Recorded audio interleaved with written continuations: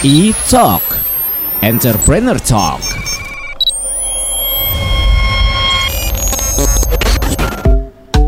Halo Pop Lovers, apa kabarnya? Mudah-mudahan sehat semua ya. Wah, hadir lagi Abizaki di E-Talk. Pastinya selalu punya tamu-tamu spesial untuk diajakin ngobrol-ngobrol. Kali ini, di episode ini kita sudah punya kedatangan tamu. Kita sapa-sapa dulu deh. Ada Mas Doni De Kaiser, selaku founder dari Communicasting dan juga chairman of IPSA, Indonesian Professional Speakers Association. Halo Mas Doni. Halo Mas. Thank you waktunya sudah hadir ya Mas ya. Iya.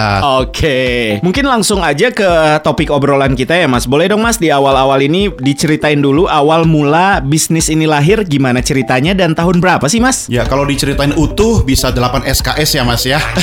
Iya, tapi singkat cerita kalau saya agak lupa statistik ya, tapi kira-kira 8 tahun lalu ya. Nah, konsep bisnisnya sendiri yang dihadirkan gimana tuh Mas? Ya, kita bikin sekolah tapi lebih ke pusat pendidikan dan pelatihan. Jadi non formal. Nah, jadi ini nanti peserta didik atau peserta latih itu dia harus mengikuti program yang sudah kita siapkan, tapi kita lebih banyak komposisi praktiknya. Nggak mungkin semua bisa dipenuhi di kampus ya. Nggak mungkin semua bisa dipenuhi di misalnya program-program vokasi gitu kan. Nah, kita ambil celah itu. Apa yang kita lakukan? Kita memperbanyak sesi praktik, sesi simulasi.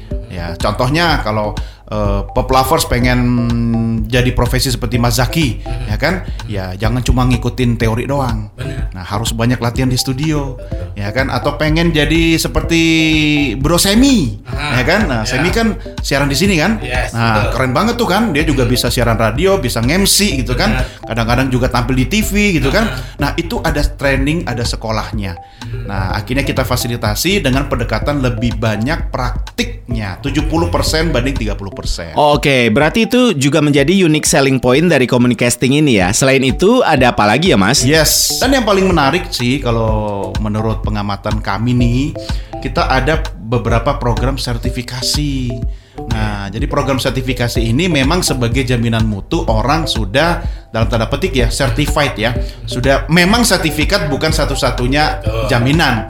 Tapi ketika orang punya sertifikasi lebih dianggap. Yes, dan paling enggak dia bisa confident bahwa gue udah ngikutin nih, ya, gue udah ngikutin materinya, gue udah ngikutin praktiknya, ya kan, gue udah diuji gitu kan. Oke, Mas Doni, kalau ngomongin tentang target market dari Communicasting ini sendiri menyasar ke siapa nih Mas? Iya, sebenarnya kalau boleh jujur ya Mas Zaki ya, Pop Lovers itu berapapun umurnya, selama kita masih aktif di dunia ini, semua profesi di muka bumi ini pasti memerlukan keahlian komunikasi. Benar nggak ya? Nggak harus seperti yang kita lakukan sekarang ini, ya. Menjadi seorang manajer sales misalnya, ya kan? Atau menjadi seorang ahli IT pun, ketika dia kemudian harus mereport atau kemudian menyampaikan apa yang dia kerjakan kepada koleganya atau pimpinannya, tetap pakai ilmu komunikasi dong. Nah, kalau ditanya dari awal sampai hari ini, tantangan apa sih Mas yang paling berasa dalam menjalankan bisnis ini, dan gimana langkah-langkah Mas Doni dan teman-teman di Communicasting untuk menghadapi tantangan itu Mas? Sebenarnya karena ini passion ya, karena sesuatu yang kita sukai, saya nggak pernah merasa ada tantangan. Justru kami as a team selalu men-challenge diri sendiri. Contoh ketika satu target tercapai, kita nantang diri sendiri, yuk kita ngapain gitu kan, kita cari cara baru. Dan waktu masuk pandemi, itu sebenarnya saya sudah niat untuk mundur belakang layar ya. Tapi kan saatnya kurang tepat. Karena pas lagi sayang-sayangnya, lagi hot-hotnya, waduh, COVID dong. Nah, sebelum COVID, kami sempat membuat konsep online learning, Communicasting online learning. Tapi karena tidak ada yang memaksa, mempercepat gitu kan, ya kita pelan aja. Jadi hanya sebagai opsi. Tiba-tiba, mau tidak mau kan Mas, akhirnya semua program kita convert, kita alihkan ke online. Dan itulah tantangan yang menurut saya menarik dan membuat kami harus tetap bertahan dalam era sekarang ini. Karena tujuannya apa sih? Kalau kita mau tetap edukasi publik, ya banyak cara. Ya, nggak usah harus konvensional. Akhirnya sekarang juga orang lebih banyak nanya, yang online gimana? Ya kita jalan dua-dua. Wah, menarik sekali nih obrolan kita. Tapi Mas Doni, kita break sebentar dulu. Abis ini Pop Lovers jangan juga kemana-mana. Kita akan balik lagi di E-Talk Entrepreneur Talk. E-Talk Entrepreneur Talk.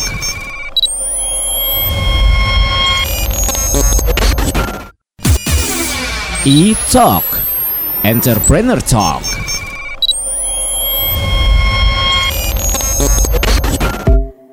Oke Pop Lovers, masih bareng Abi Zaki dan juga masih ada Mas Doni di studio Pop FM dari Komunikasting. Oke Mas Doni, kalau ngomongin tentang pemain lain di bisnis ini atau mungkin kita bisa sebut sebagai kompetitor, kalau Mas Doni di Komunikasting menanggapi kompetitor gimana sih Mas? Sebenarnya pemain banyak ya yang bergerak di bidang pendidikan, pelatihan, baik formal ataupun non formal. Dan kalau kita bicara spesifik di bidang communication, banyak sekali, apalagi di ibu kota Jakarta. Dan saya juga bangga pernah menjadi bagian dari beberapa yang banyak itu. Ya, makanya kemudian belajar banyak dari teman-teman, kemudian memberanikan diri untuk istilahnya mandiri gitu kan. Nah, tetapi yang membuat kami tetap confident adalah kita punya keunikan. Seperti Mas Zaki tadi katakan, ada unique selling point-nya gitu kan. Dan saya mungkin dengan gamblang bisa mengatakan, selain kita lebih mengarahkan teman-teman itu untuk lebih banyak aksi praktik dan kemudian melihat langsung dunia profesi yang akan mereka jalankan, kami juga menjaga standar mutu ya, quality control dengan sertifikasi tadi. Nah, dan sertifikasi ini tentu jaminannya adalah bukan dari kami sendiri. Ya, kami merujuk kepada misalnya ada hal-hal yang diatur oleh negara. Ya kan, ada program-program misalnya standar kompetensi yang memang rujukannya itu harus dari negara. Nah, tapi dari semua itu tentu kita harus mengamankan satu hal. Yang pertama, selain modul kemudian pelatih atau pengajarnya, yang kedua adalah infrastruktur atau fasilitasnya. Karena nggak mungkin dong Mas Zaki pengen cita-cita jadi kayak Mas Zaki, tapi hanya dalam tanda petik ya latihan depan cermin doang. Dia harus terjun ke studio. Ya, minimal studio latihan yang kita siapkan. Sama juga kalau menjadi presenter TV, jadi MC dan sebagainya, dia harus memperbanyak panggung. Salah nggak apa-apa, belajar dari kesalahan.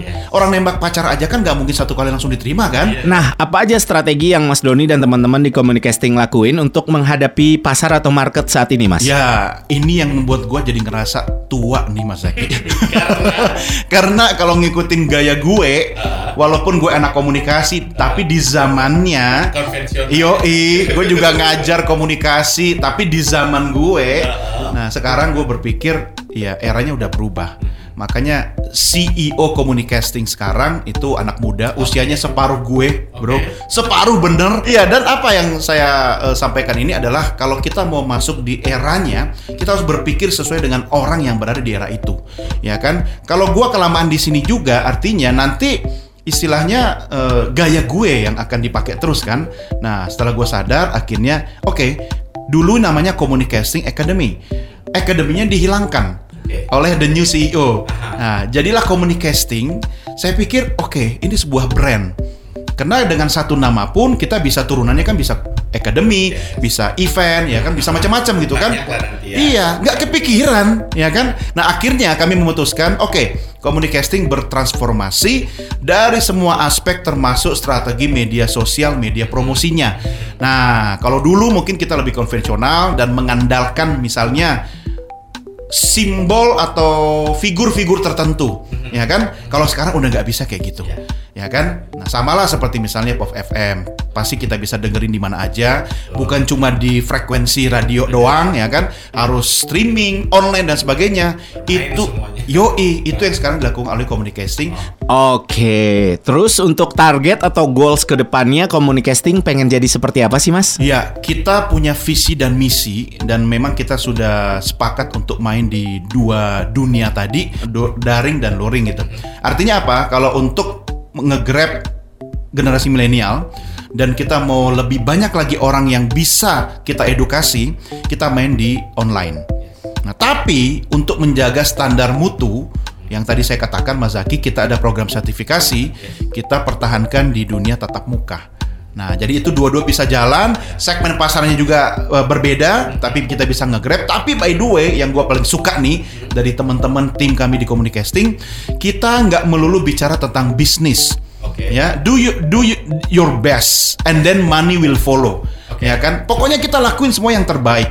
Nah, kami ada banyak program komunitas, ya kan, kita membina banyak komunitas yang tergabung dalam grup-grup WA atau Telegram, dan it's all free. Ya, jadi kalau mau belajar, kalau mau berlatih, ya jangan bicara duit dulu. Bahkan kami mensubsidi, kami memberikan beasiswa banyak sekali buat masyarakat yang mau belajar. Yang penting saya harus belajar. Ya kan, syaratnya cuma satu. ilmunya udah dapat, wajib dibagi ke orang lain. Itu dia. Nah, terakhir mungkin nih Mas Doni, obrolan kita seru banget ya. Pertanyaan terakhir, sosial media untuk pop lovers yang udah mulai kepo atau pengen stalking Komunikasting, bisa dicek di mana sih Mas akunnya? Oke, kalau pop lovers pengen kepo-kepo atau pengen gabung dalam komunitas kita ada komunitas ya, nggak harus ikut programnya. Bisa gabung di grup-grup yang ada, nanti akan dapatkan banyak manfaat secara free. Boleh kepoin di Instagramnya @komunikasting.id.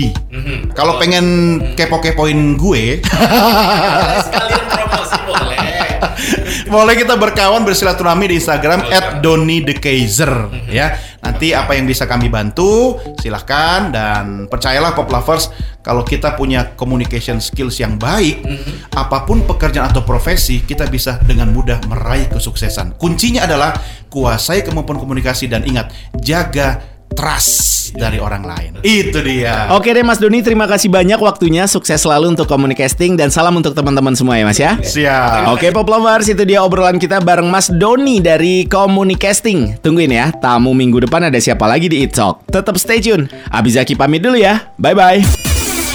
E-Talk, Entrepreneur Talk.